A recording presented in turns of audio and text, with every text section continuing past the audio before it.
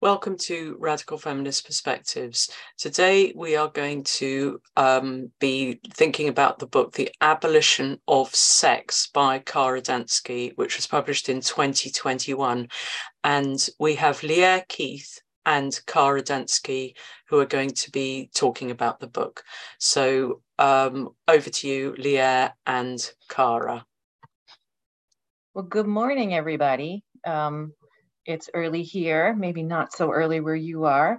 I'm really excited to be talking about this book because I think this was one of the best things that happened in the last year, was the publication of The Abolition of Sex.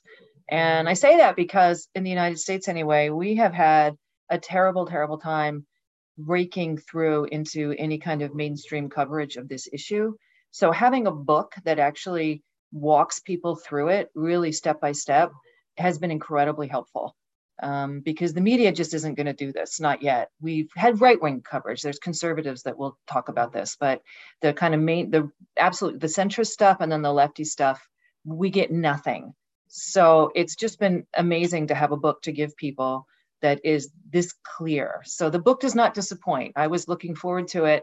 And then I was so excited when I actually had it in my hands, because it was everything that we needed in this movement right now, just step by step, walking everybody through. What is gender identity? Why is it a problem for women? What has already happened to women because of this legal concept, and what we might do about it? So I love this book, and I've given out, I don't even know how many copies of it, to the point where I don't even have one right now. It's not on my shelf. I don't know who has it. So anyway, it's a great book, and I just super pumped about it. Kara, do you want to talk now and do your slides, or do you want me to keep going? Thanks so much, Joe and WDI, and thanks, Leah. I'll read a bit from it. Joe, do you want to put the slides up? Do you want me to? Yeah, I can put them. So I've put one now just because I did. But you tell me when you want them, and I'll take it down now, but then whenever you want them. Or do you want it up now? Yeah, it's great. It's great. Can you go to the next slide? Yeah. Let me check that I can. There we are. Okay. All right. So thank you, everyone. I'll talk a bit and read from the book, but I thought I would also say a little bit about how the book came to be. And then I'll read a few sections from the beginning and from the introductory chapter, and then we can have a discussion. So I've been talking about the threats that so-called gender identity poses to the rights, privacy, and safety of women and girls for several years. In 2015, I joined the US-based organization Women's Liberation Front, which Leah founded, and I went on to serve on the board of Women's Liberation Front between 2016 and 2020. In that capacity, I did my best to talk in the US media about the seriousness of the situation. In the US, as Leah said, like in the UK, it's nearly impossible to have an honest conversation about the threats that gender identity poses to women and girls. The only media outlets that will even touch on the topic are typically considered to be conservative, and I'm not politically conservative. So the entire situation is very difficult to manage. After one of my media appearances in early 2021, a publisher reached out to me via LinkedIn. Now, I have to say, it's somewhat extraordinary that I was able to connect with this publisher, because I never checked my LinkedIn account.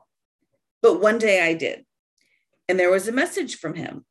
We talked on the phone, and he told me that he wanted to get the word out to mainstream liberal Americans, and he thought that I was the right person to do that. Mainstream American liberals aren't the only audience for this book. There are plenty of people. There's plenty in the book for people outside the US and for people who don't consider themselves to be liberal. But the target audience for this book is American liberals who do not understand the topic. The publisher and I talked several times in order to iron out the content and format of the book, and we had a signed contract by May of 2021, requiring me to complete the first draft by August 1st of 2021. I did that, and the book was published in November. The whole thing happened very quickly. My hope is that the book is doing the work that it was primarily meant to do: educate mainstream American liberals about the harms done and the threats posed by gender identity. I am grateful for the opportunity to read some portions of it here for Radical Feminist Perspectives. So, the beginning. The book is dedicated to, quote, the parents who watch in silent agony while a vicious industry works relentlessly to annihilate their children's bodies and lives. It continues. Sex, the differentiation between male and female, determined by whether an X-bearing sperm or a Y-bearing sperm fertilized the X-bearing ovum, which determines the type of sexual and reproductive organs that develop, and the biological differences between females and males.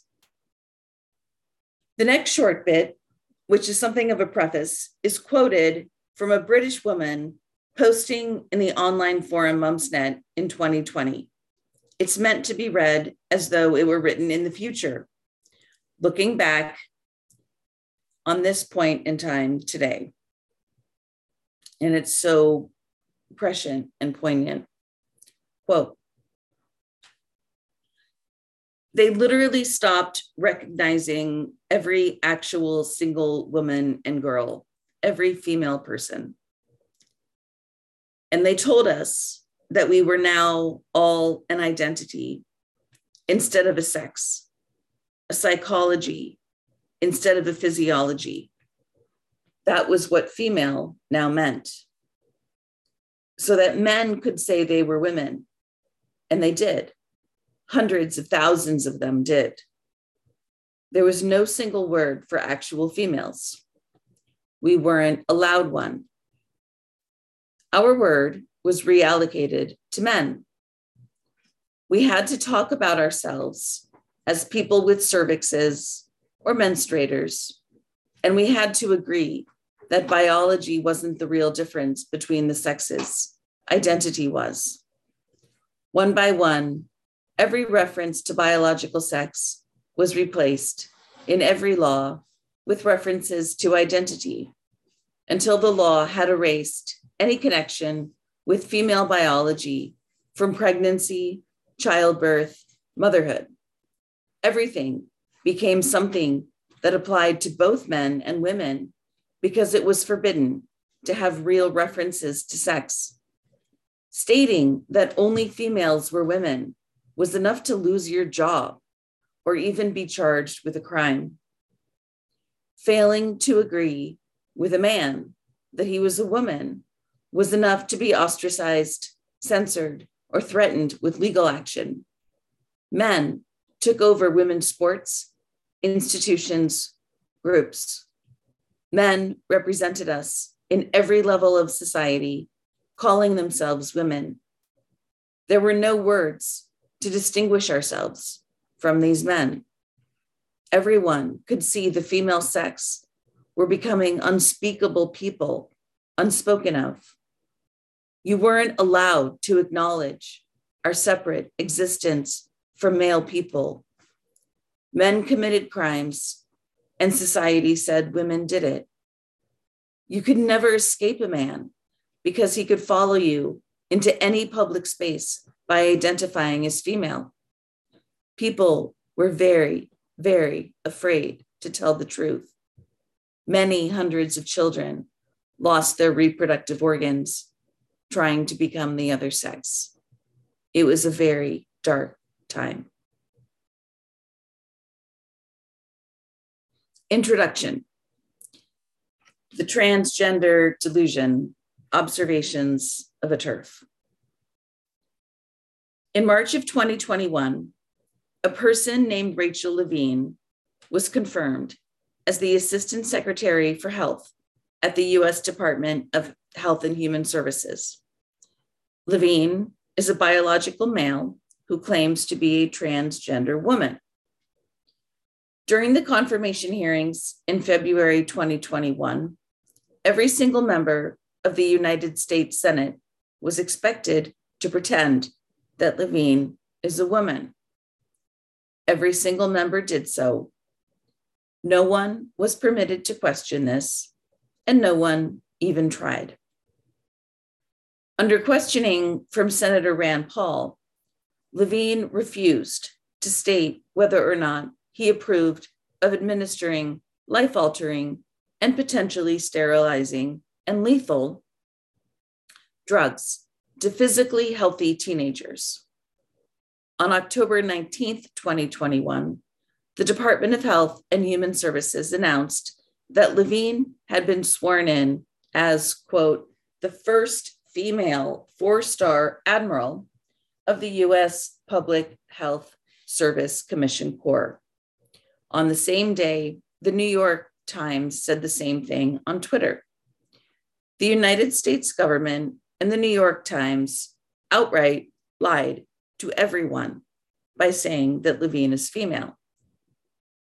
On September 18th, 2021, the one-year anniversary of the death of Justice Ruth Bader Ginsburg, the American Civil Liberties Union, ACLU, tweeted a quote about abortion rights from Justice Ginsburg's 1993 Supreme Court confirmation hearing, editing out all of the words that identified abortion as a right that pertains exclusively to women, i.e., female humans, the only humans who are capable of getting pregnant.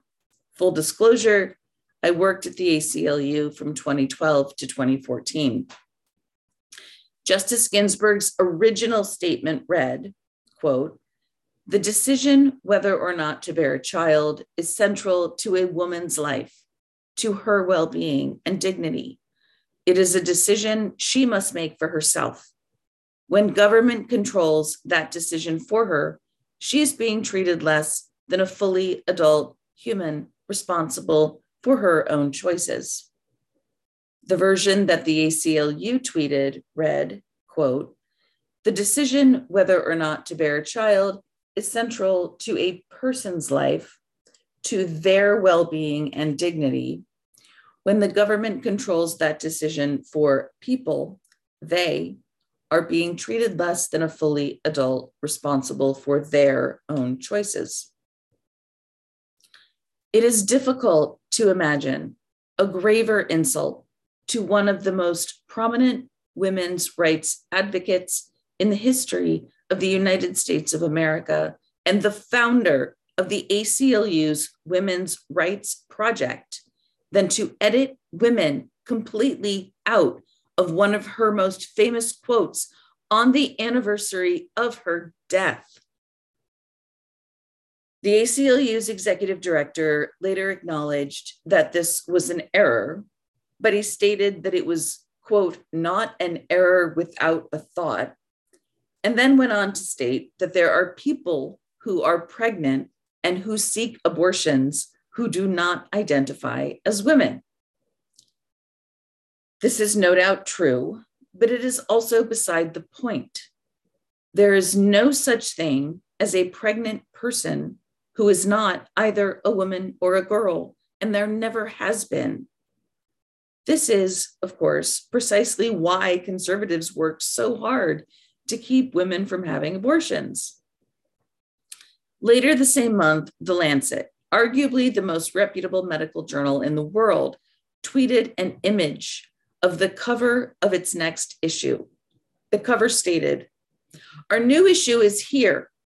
On the cover, periods on display and the cultural movement against menstrual shame and period poverty, plus WHO air quality guidelines, low back pain management, community-acquired bacterial meningitis, and more.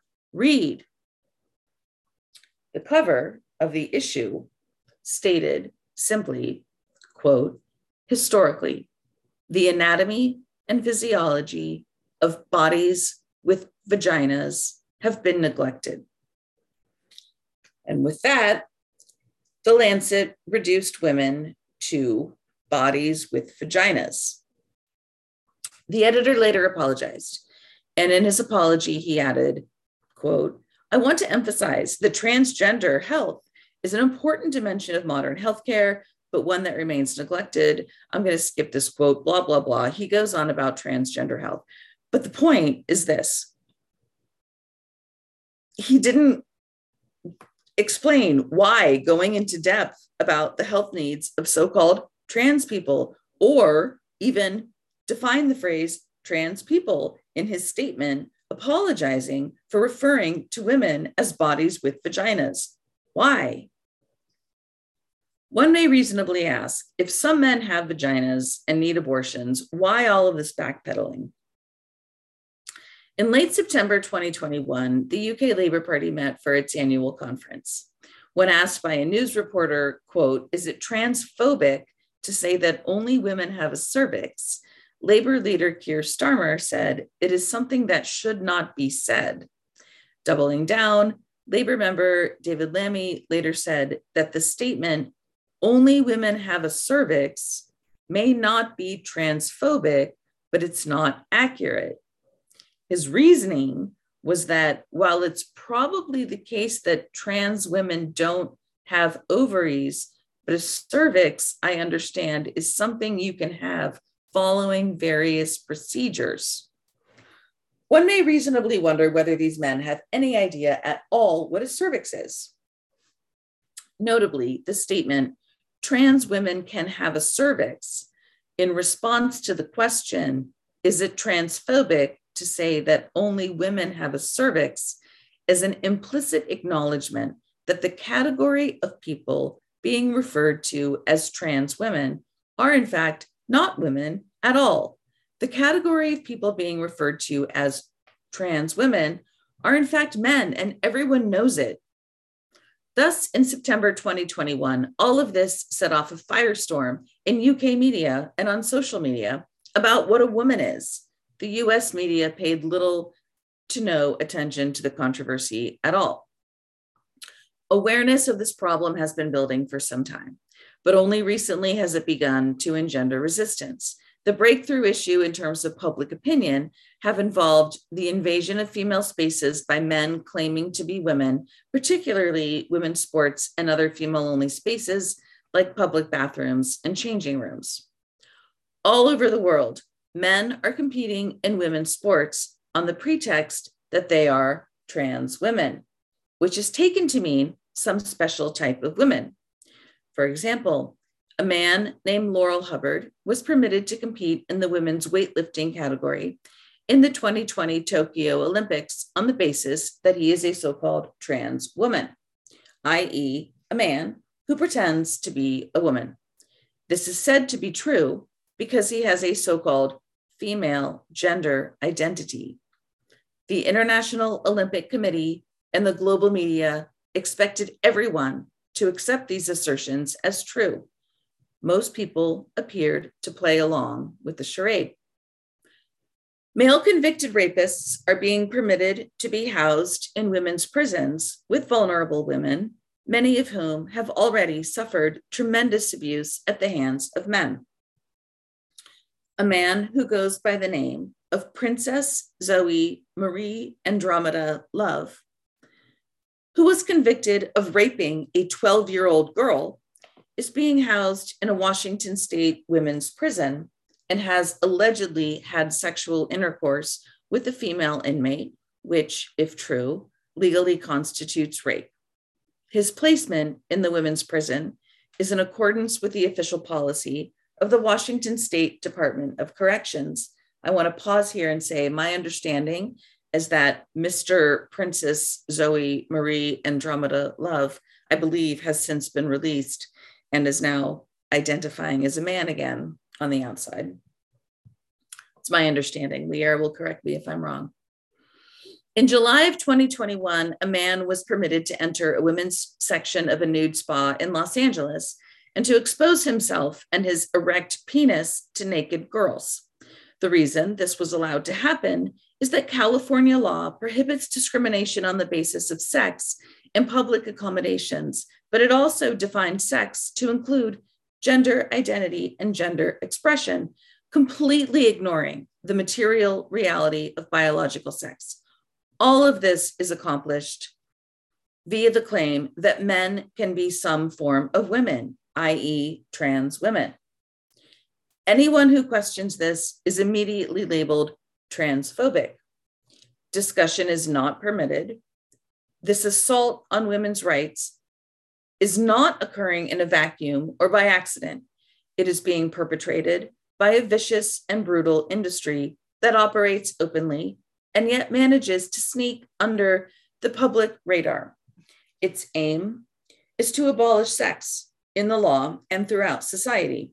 We are all victims of this assault, but those most harmed are women and girls, i.e., female human beings. Our society has simply not grappled with the implications of enshrining words like transgender and gender identity in law, policy, business, academia, and media. We need to start grappling with this. The time to do that is now.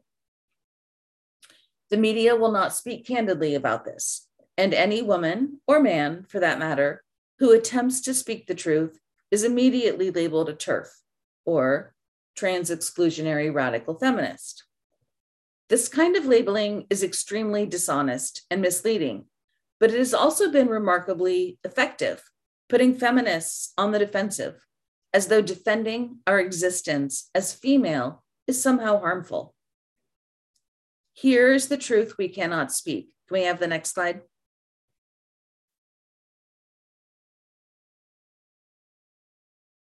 Joe? Yes, it's coming up. It will take a second, but I'll bring it. Okay.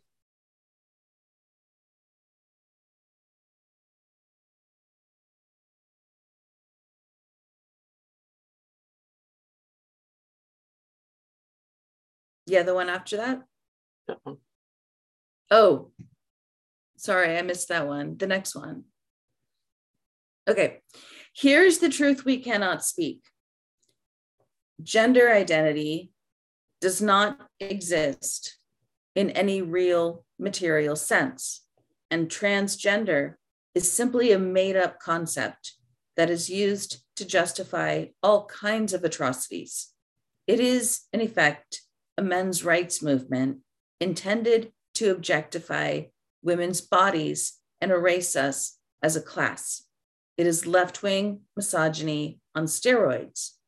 I say this as a leftist and a Democrat. Can you go to the next slide?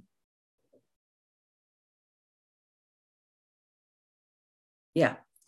Famed author J.K. Rowling recently said that we are living in one of the most misogynistic times in recent history. She's right. From a feminist perspective, men as a class have always dominated women and trampled on our rights. And today is no different, except that it's worse because it's being done under the ruses of transgenderism and gender identity, both of which are being enshrined in law at all levels of government and pushed by the political left. Many of us women on the political left are accustomed to having our rights trampled on by the right. We are not used to experiencing it from within our own political ranks. I care about this issue for two reasons. First, as a feminist, I care about the rights, privacy, and safety of women and girls, and allowing men and boys to invade female-only spaces is dangerous and profoundly misogynistic. Second, as a human being, I want public policy to be grounded in material reality and science. Enshrining vague concepts like transgender and gender identity in law and policy threatens both of those interests. Now, I'm skipping a few paragraphs about my personal and political history, including my work at WDI and Women's Liberation Front. And so I'll go forward. My involvement in WOLF and what was then called WHRC, now WDI, meant that I was a TERF, i.e., a feminist who cares about the rights, privacy, and safety of women and girls. That meant that I was no longer permitted to associate in so-called progressive circles or work in the so-called progressive criminal justice reform movement. Instead, I'm labeled a TERF. J.K. Rowling, Canadian journalist Meghan Murphy, and the UK-based member of Parliament Rosie Duffield, a member of the left-wing Labour Party, have all been labeled TERFs for their public statements. Rowling's offense was saying that women should not be fired for saying that sex is real. Murphy referred to a man as him. Duffield said that only women have a cervix. In October 2021, Netflix released a Dave Chappelle comedy special called The Closer, in which he offered support to J.K. Rowling before announcing that he is Team TERF. He made taboo-breaking jokes about the issue and boldly mocked the pretense that a man can become a woman or vice versa simply by declaring it so. This set off a firestorm of debate about whether Dave Chappelle was transphobic, including predictably angry demands from a small group of very vocal activists for Netflix to pull his extremely popular special offline. So far, the network has refused. Commentator Bill Maher, a staunch defender of free speech, would later declare on television that he is Team Dave and called for a, quote, honest, free discussion about this. Many feminists have chosen to reclaim the term TERF, saying that it stands for tired of explaining real facts, or totally exceptional radical feminist, or tirelessly explaining reality to fools. Nonetheless, the acronym continues to be used to smear feminists who insist on fighting for rights for women and girls. On September 8th, 2021, famed gay leftist George Takei tweeted, quote, quite right, TERFs are like the anti-vaxxers of the left, resistant to science and reason, convinced of their wrong position and a real danger to others. But what is dangerous, wrong, or resistant to science and reason about saying that women have rights as women? Whether or not to refer to oneself as a TERF is a difficult and personal decision. Joe, can you go to the next slide? I'm not sure if we're there. Okay, we'll get there. Yeah, that's next. Great. Whether or not to refer to oneself as a TERF is a difficult and personal decision. I will not label anyone a TERF because of the word's negative connotations. For myself, having been called a TERF more times than I can count, I say this: if caring about the rights, privacy, and safety of women and girls, if caring that law and policy are grounded in science and reality makes me a TERF, so be it. Feminists have a saying: we can't fight sexism if we can't say what sex is. And that is precisely where we are as a society today. We can't say what sex is. We're abolishing sex and replacing it with gender identity or transgenderism. Readers can be forgiven for not knowing much about this. No one ever reads about the abolition of sex in the media because most mainstream media outlets are actively engaged in a concerted effort to conceal it. Twitter, Facebook, and YouTube all deplatform critics of transgenderism.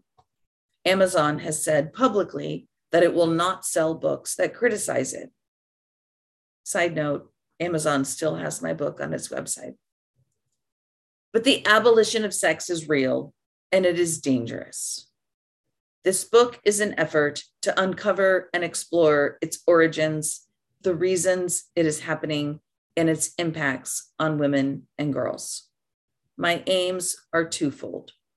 One, to persuade readers that while sex is real, transgender is not, and therefore has no basis for being enshrined in the law. And two, to persuade readers that to the extent our society seems to have accepted the lie that transgender is real. Its main victims are women and girls because the agenda is to obliterate sex. If we cannot talk about the material reality of sex, we cannot fight for the rights, privacy, and safety of women and girls as a sex class. Can we go to the next slide? Yeah. Feminists worked hard to ensure the creation of female-only spaces, such as public bathrooms, sports teams, and domestic violence shelters. Before that, suffragettes, if you like, secured the right of women to vote. Today, we have scholarships, business loans, and other civic institutions that are intended exclusively for women and girls because women have historically been discriminated against on the basis of sex. The transgender agenda threatens all of these important historical gains and undermines feminists' ability to fight for future goals by insisting that women do not exist as a class of people. Then I go into a feminist analysis of gender, the feminist effort to abolish gender, and the irony of now abolishing sex instead. Okay, so now we're getting to the end of the introductory chapter. This book is primarily about the aspect of transgender, the transgender agenda that involves men claiming to be women. It is not about the aspect of the transgender agenda that involves women claiming to be men, so-called detransitioners, or people of either sex who go through hormonal and/or surgical transition and then revert back. Differences of sexual development, commonly referred to as intersex. Trans widows, the women whose husbands transition late in life and typically abandon them and their children, or the heartbreaking phenomenon of medically transitioning children. Those are all extremely important topics that deserve separate attention. Author Abigail Shrier tackles the agonizing problem of the medical transitioning of teenage girls in her 2020 book, Irreversible Damage: The Transgender Craze Seducing Our Daughters. This book is also not about the relatively new phenomenon of people claiming to be non-binary. I mention non-binary here only because, and I'm writing this in 2020 and 2021.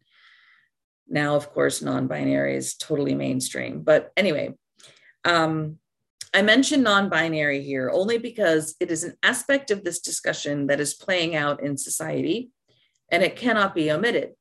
In April 2016, actor and singer Amandla Stenberg said that she identifies as non-binary. Actor Sam Smith did the same in March 2019. Then came actor Bridget Lundy Payne in November 2019. There was a series of additional coming out as non-binary stories. And then Ellen/Elliot Page made the same announcement in 2020. What these celebrities appear to be saying is that they are neither male nor female. Readers who think that this does not make any sense are correct. All human beings adopt some characteristics and personality traits that are typically considered to be either masculine or feminine. This does not change a person's sex. All human beings, like all mammals, are either female or male, every single one of us. The only additional thing that might helpfully be said about the phenomenon of people identifying as non-binary at this time is that it is not accurate to suggest that male and female are identity categories. They are not. They are biologically based sex categories that appear in 5 of the 7 kingdoms of life. Thank you, Lier, who sent me that information while I was doing my research for the book. Suggesting that female is an identity category is also insulting to feminists who have fought for decades to secure rights for women and girls. Woman is not a category that anyone can identify into or out of. Next slide. If possible, no. Okay, well, that's the end. Never mind then. Okay, cool. Many people, conservatives especially, like to argue that feminists are responsible for the abolition of sex by accusing us of making the claim that men and women are identical. But this is not true. Feminists have been fighting the concept of gender for decades. No feminist that I am aware of has ever said that women do not exist as a coherent biological and legal category. In fact, it is quite the opposite. Feminists know exactly what the category women means.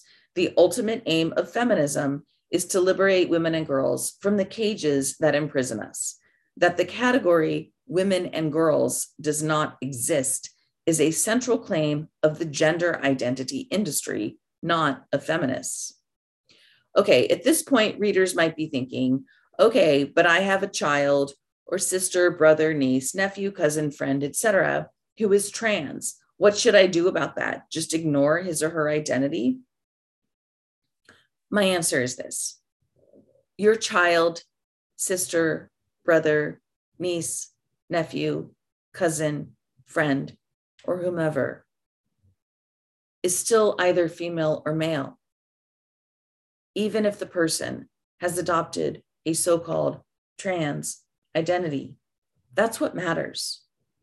That's what is true in a material, real, objective sense.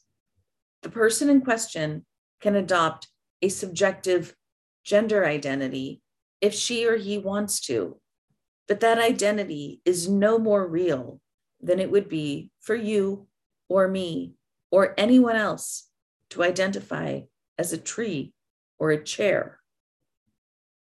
I know these issues are difficult to think and talk about. I know that many of us have loved ones who are caught up in the delusion, and yes, it is a delusion, that there is a coherent category of people called trans. I have loved ones who are caught up in this cultural fad. Many people struggle with painful confusion as to whether they are really the opposite sex.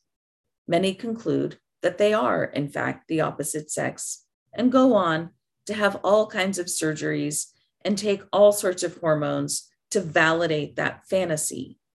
Then they insist on having everyone else in our society act as though that's perfectly normal.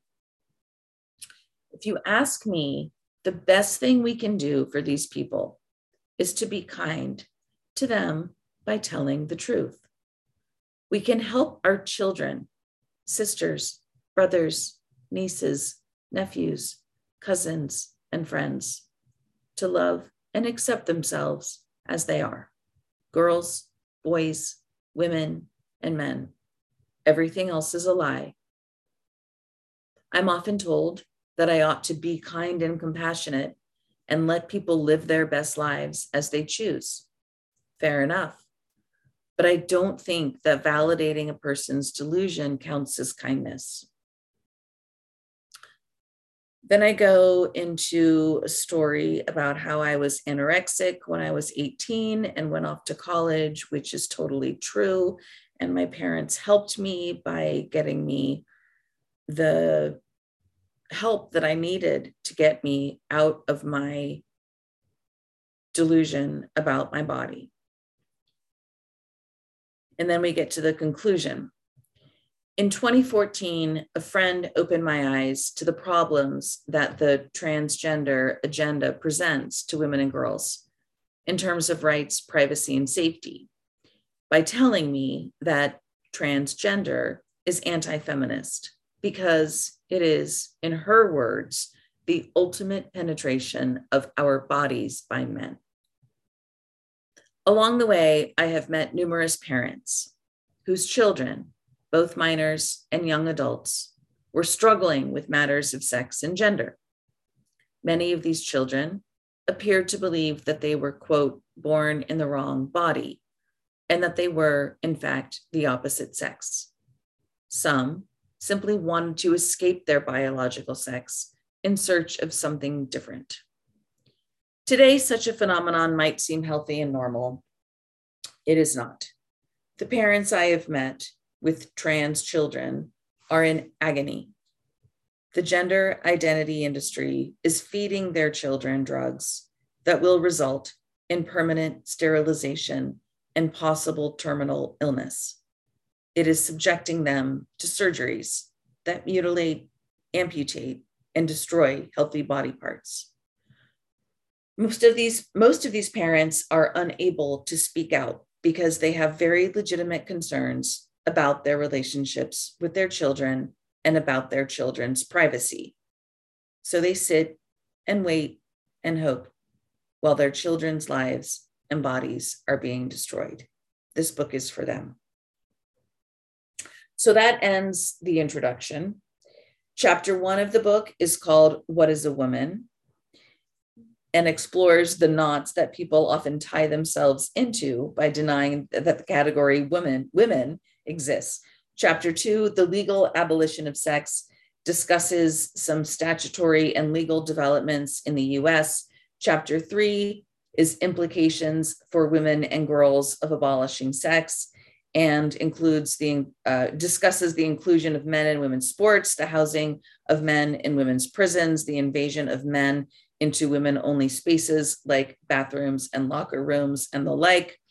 Chapter 4 is the abolition of sex in media in discourse, which discusses the media blackout and the difficulties of discussing all of this in social media. Chapter 5 is the gender identity industry, which discusses a loose conglomeration of companies, nonprofits, media outlets, and law firms, all of which profit from the abolition of sex, including the sexual objectification of women and girls.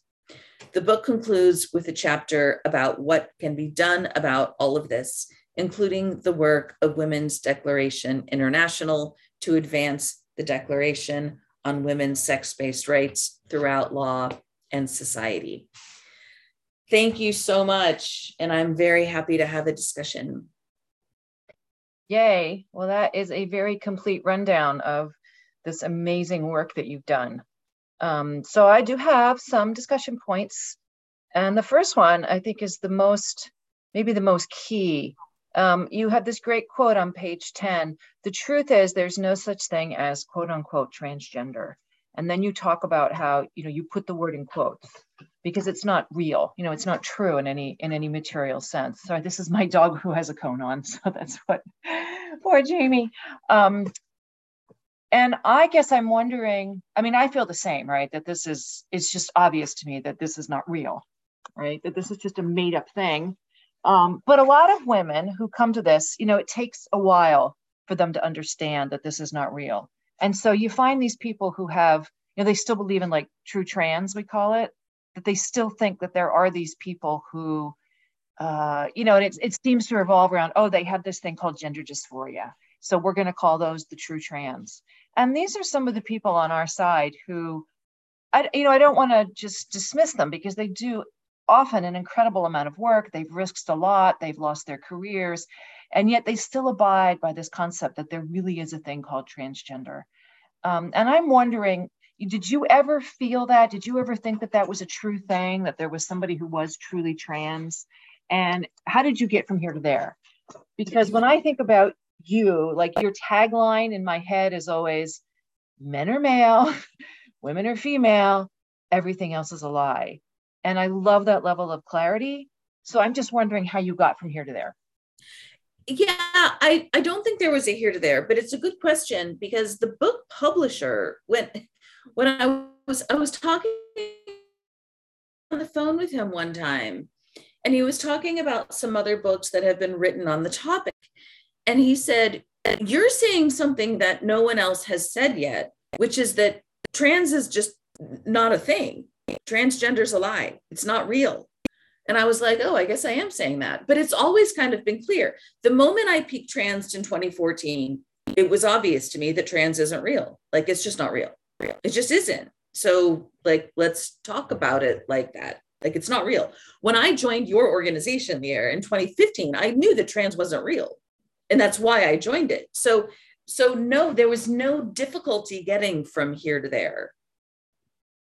And I just, for anyone watching either live or on the recording, it's so liberating to just get from here to there. If anyone watching is still stuck in like, some people are trans, like it's a lot easier once you just get rid of it. It really is. Why do you think so many of them are still like true trans believers? I just can't figure it out, because they're not stupid people and they clearly get how dangerous this is for women.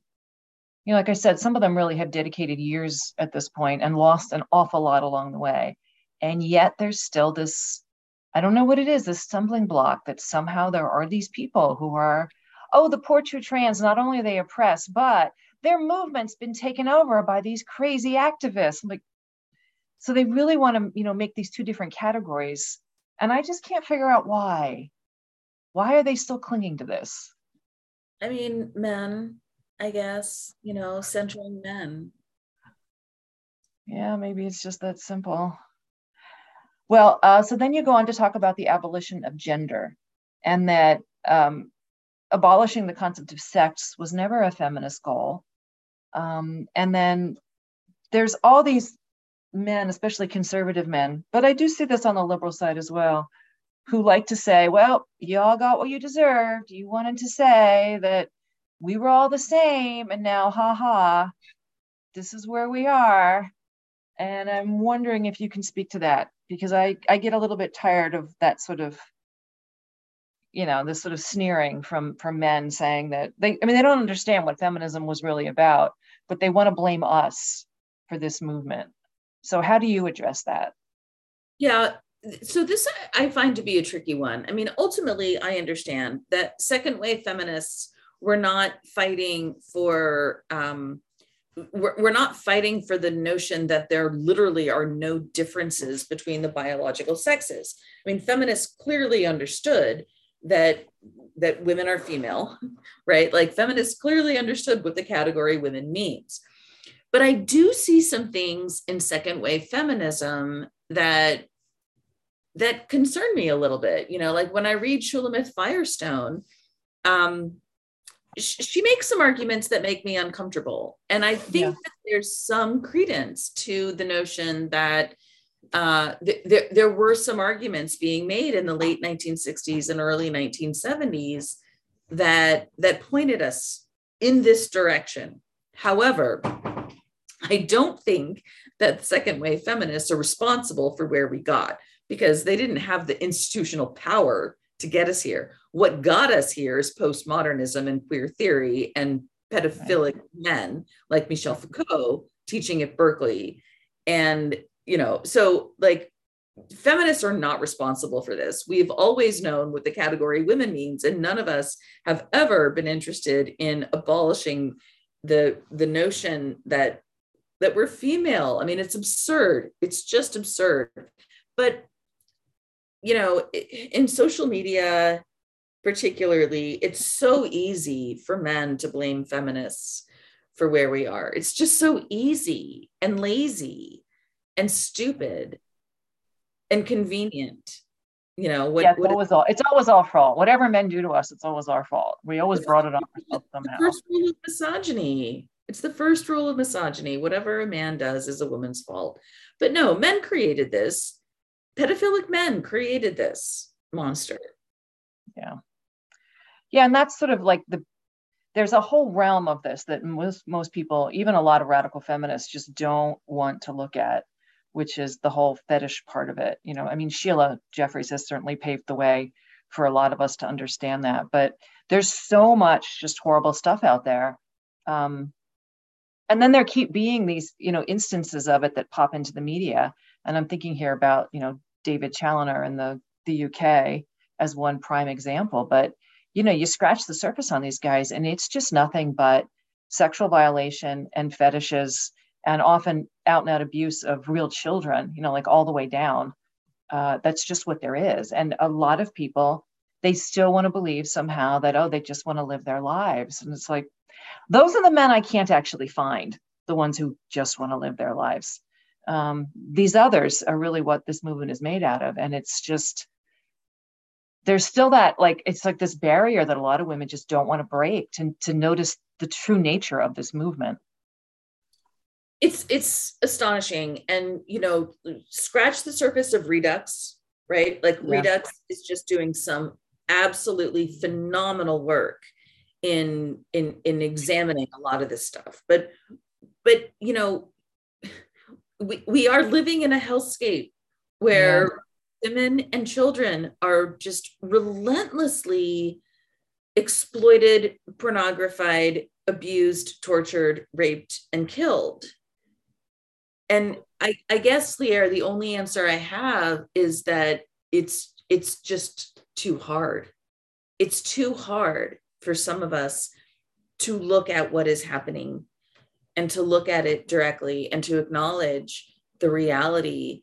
Some voices that I think are not heard enough. I mentioned it briefly in my introduction in my book, are so-called trans widows, right? Like, we don't hear from these women enough. The media ignores all of us. The media ignores all of us, annoyingly.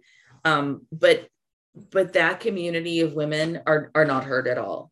And I want to hear more from them because they are some of the most victimized, but it's hard. It's hard to hear. She said it publicly, so I can say it here. Last August in Tacoma at the Sovereign Women Speak, when Beth Stelzer was speaking, Beth Stelzer speaks mostly about the importance of women's sports, but she got right up there on the podium and she said that she left her ex-husband after she found him masturbating wearing lingerie. Oh God.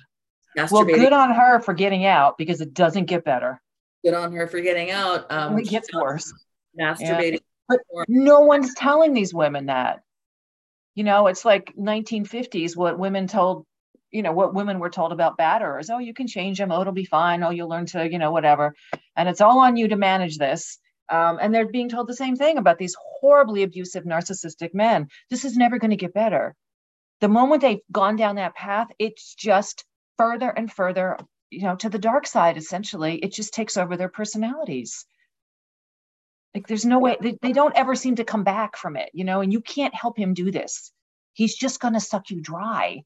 And they're not being told that. It's, you have to support him. It's just like nothing changed for these poor women. And yesterday I was listening to it doesn't matter what, but it was a podcast, and it's these two, more or less lefty guys, and they seem to be very good on various aspects of, like, woke, which is why I listen sometimes, but they're completely wrong about the trans issue, like, as ever, and their take home point was, everyone's telling us we shouldn't use these.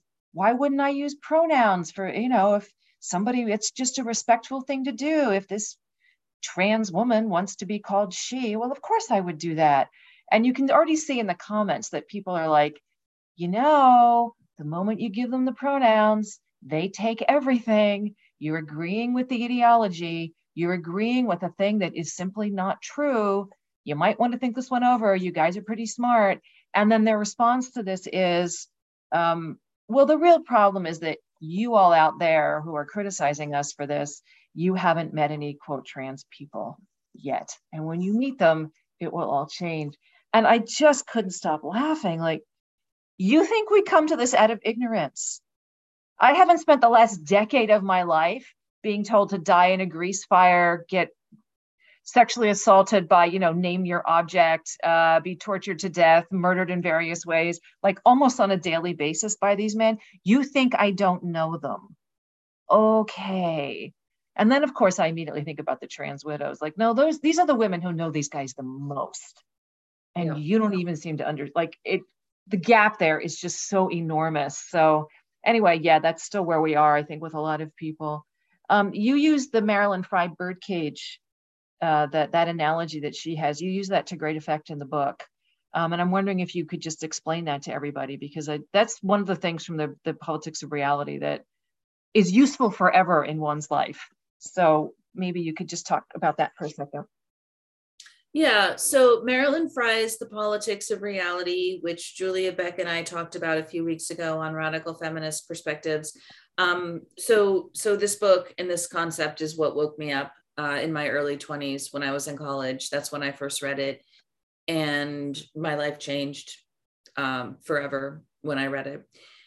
And she talks about a bird cage. And if you imagine a bird in a bird cage, and if all you can see is one wire in the bird cage, then it's inexplicable why the bird doesn't simply fly around the wire in order to escape. And if you look myopically at a few of the wires in the bird cage, it's still inexplicable. Why does the bird simply not fly away? There's only a few wires there. The bird can fly away, get around the wires, shouldn't be a problem. Why does the bird just sit there? It's only when you see the bird cage in its totality and you see all of the wires and how they work together to keep the bird in its cage, is it possible to understand why the bird simply cannot fly away. It is caught in the cage. And that is a visual representation in Marilyn Frye's essay on oppression. And it absolutely changed my life. Now, she's talking about male supremacy generally. She's not particularly talking about gender, and she's certainly not talking about gender identity, because she's writing about this in 1978 or 1979 or something. But I think it really fits when we're talking about gender and gender identity. We sort of can't get out of it, but many of us do in various ways choose to not comply. But it's hard. It's hard. I hope more of us do it. I hope we break out. Well, we've got 2 minutes left. So what would you like to, what's your sort of your closing thoughts on your book? How's the book going, by the way? Is your publisher happy with it? Are you happy with where it's gone? The publisher's happy with it. I'm happy with it. It's been 1 year. It was published November 8th, 2021. So it's been a year and a couple of weeks. I would say it's already almost outdated. When I read it now, things have changed so quickly in 2022. It feels out of date. It feels arcane a little bit. Like I would write it differently if I wrote it today, which is fine. I was writing it when I was writing it. But in January 2022, I kind of thought, okay, things are going to change radically this year. And they have, right? Like gender identity has just sped up. We've got, Dylan Mulvaney meeting with the president of the United States. We've got Jordan Gray playing the piano with his penis on some stage somewhere. Like, it's just mind-bogglingly bizarre, the directions that gender identity has gone. We've got a latent public that still doesn't understand what's going on despite our best efforts, because the media still won't talk about it. I know. Will not talk about it, but TERFs are on the ascendance. I do think we are getting more done. We are getting heard. We're getting out there. I'm hearing more and more from people behind the scenes. Kara, what the heck is going on here? I don't understand. This is crazy. I get emails and private messages on social media every day from liberals who are frustrated. So I think the book is doing the work it was meant to do. And I hope it will continue to do that. Well, great. And those of you who don't have this book, you need to get this book. There has not been this level of clarity on this subject since Sheila Jeffrey's book, Gender Hurts. It's the level of clarity that Kara has provided here is just, it's unmatched. So I know there's been a number of books published over the last few years about this subject. They're okay, some of them, but they're always a little bit iffy.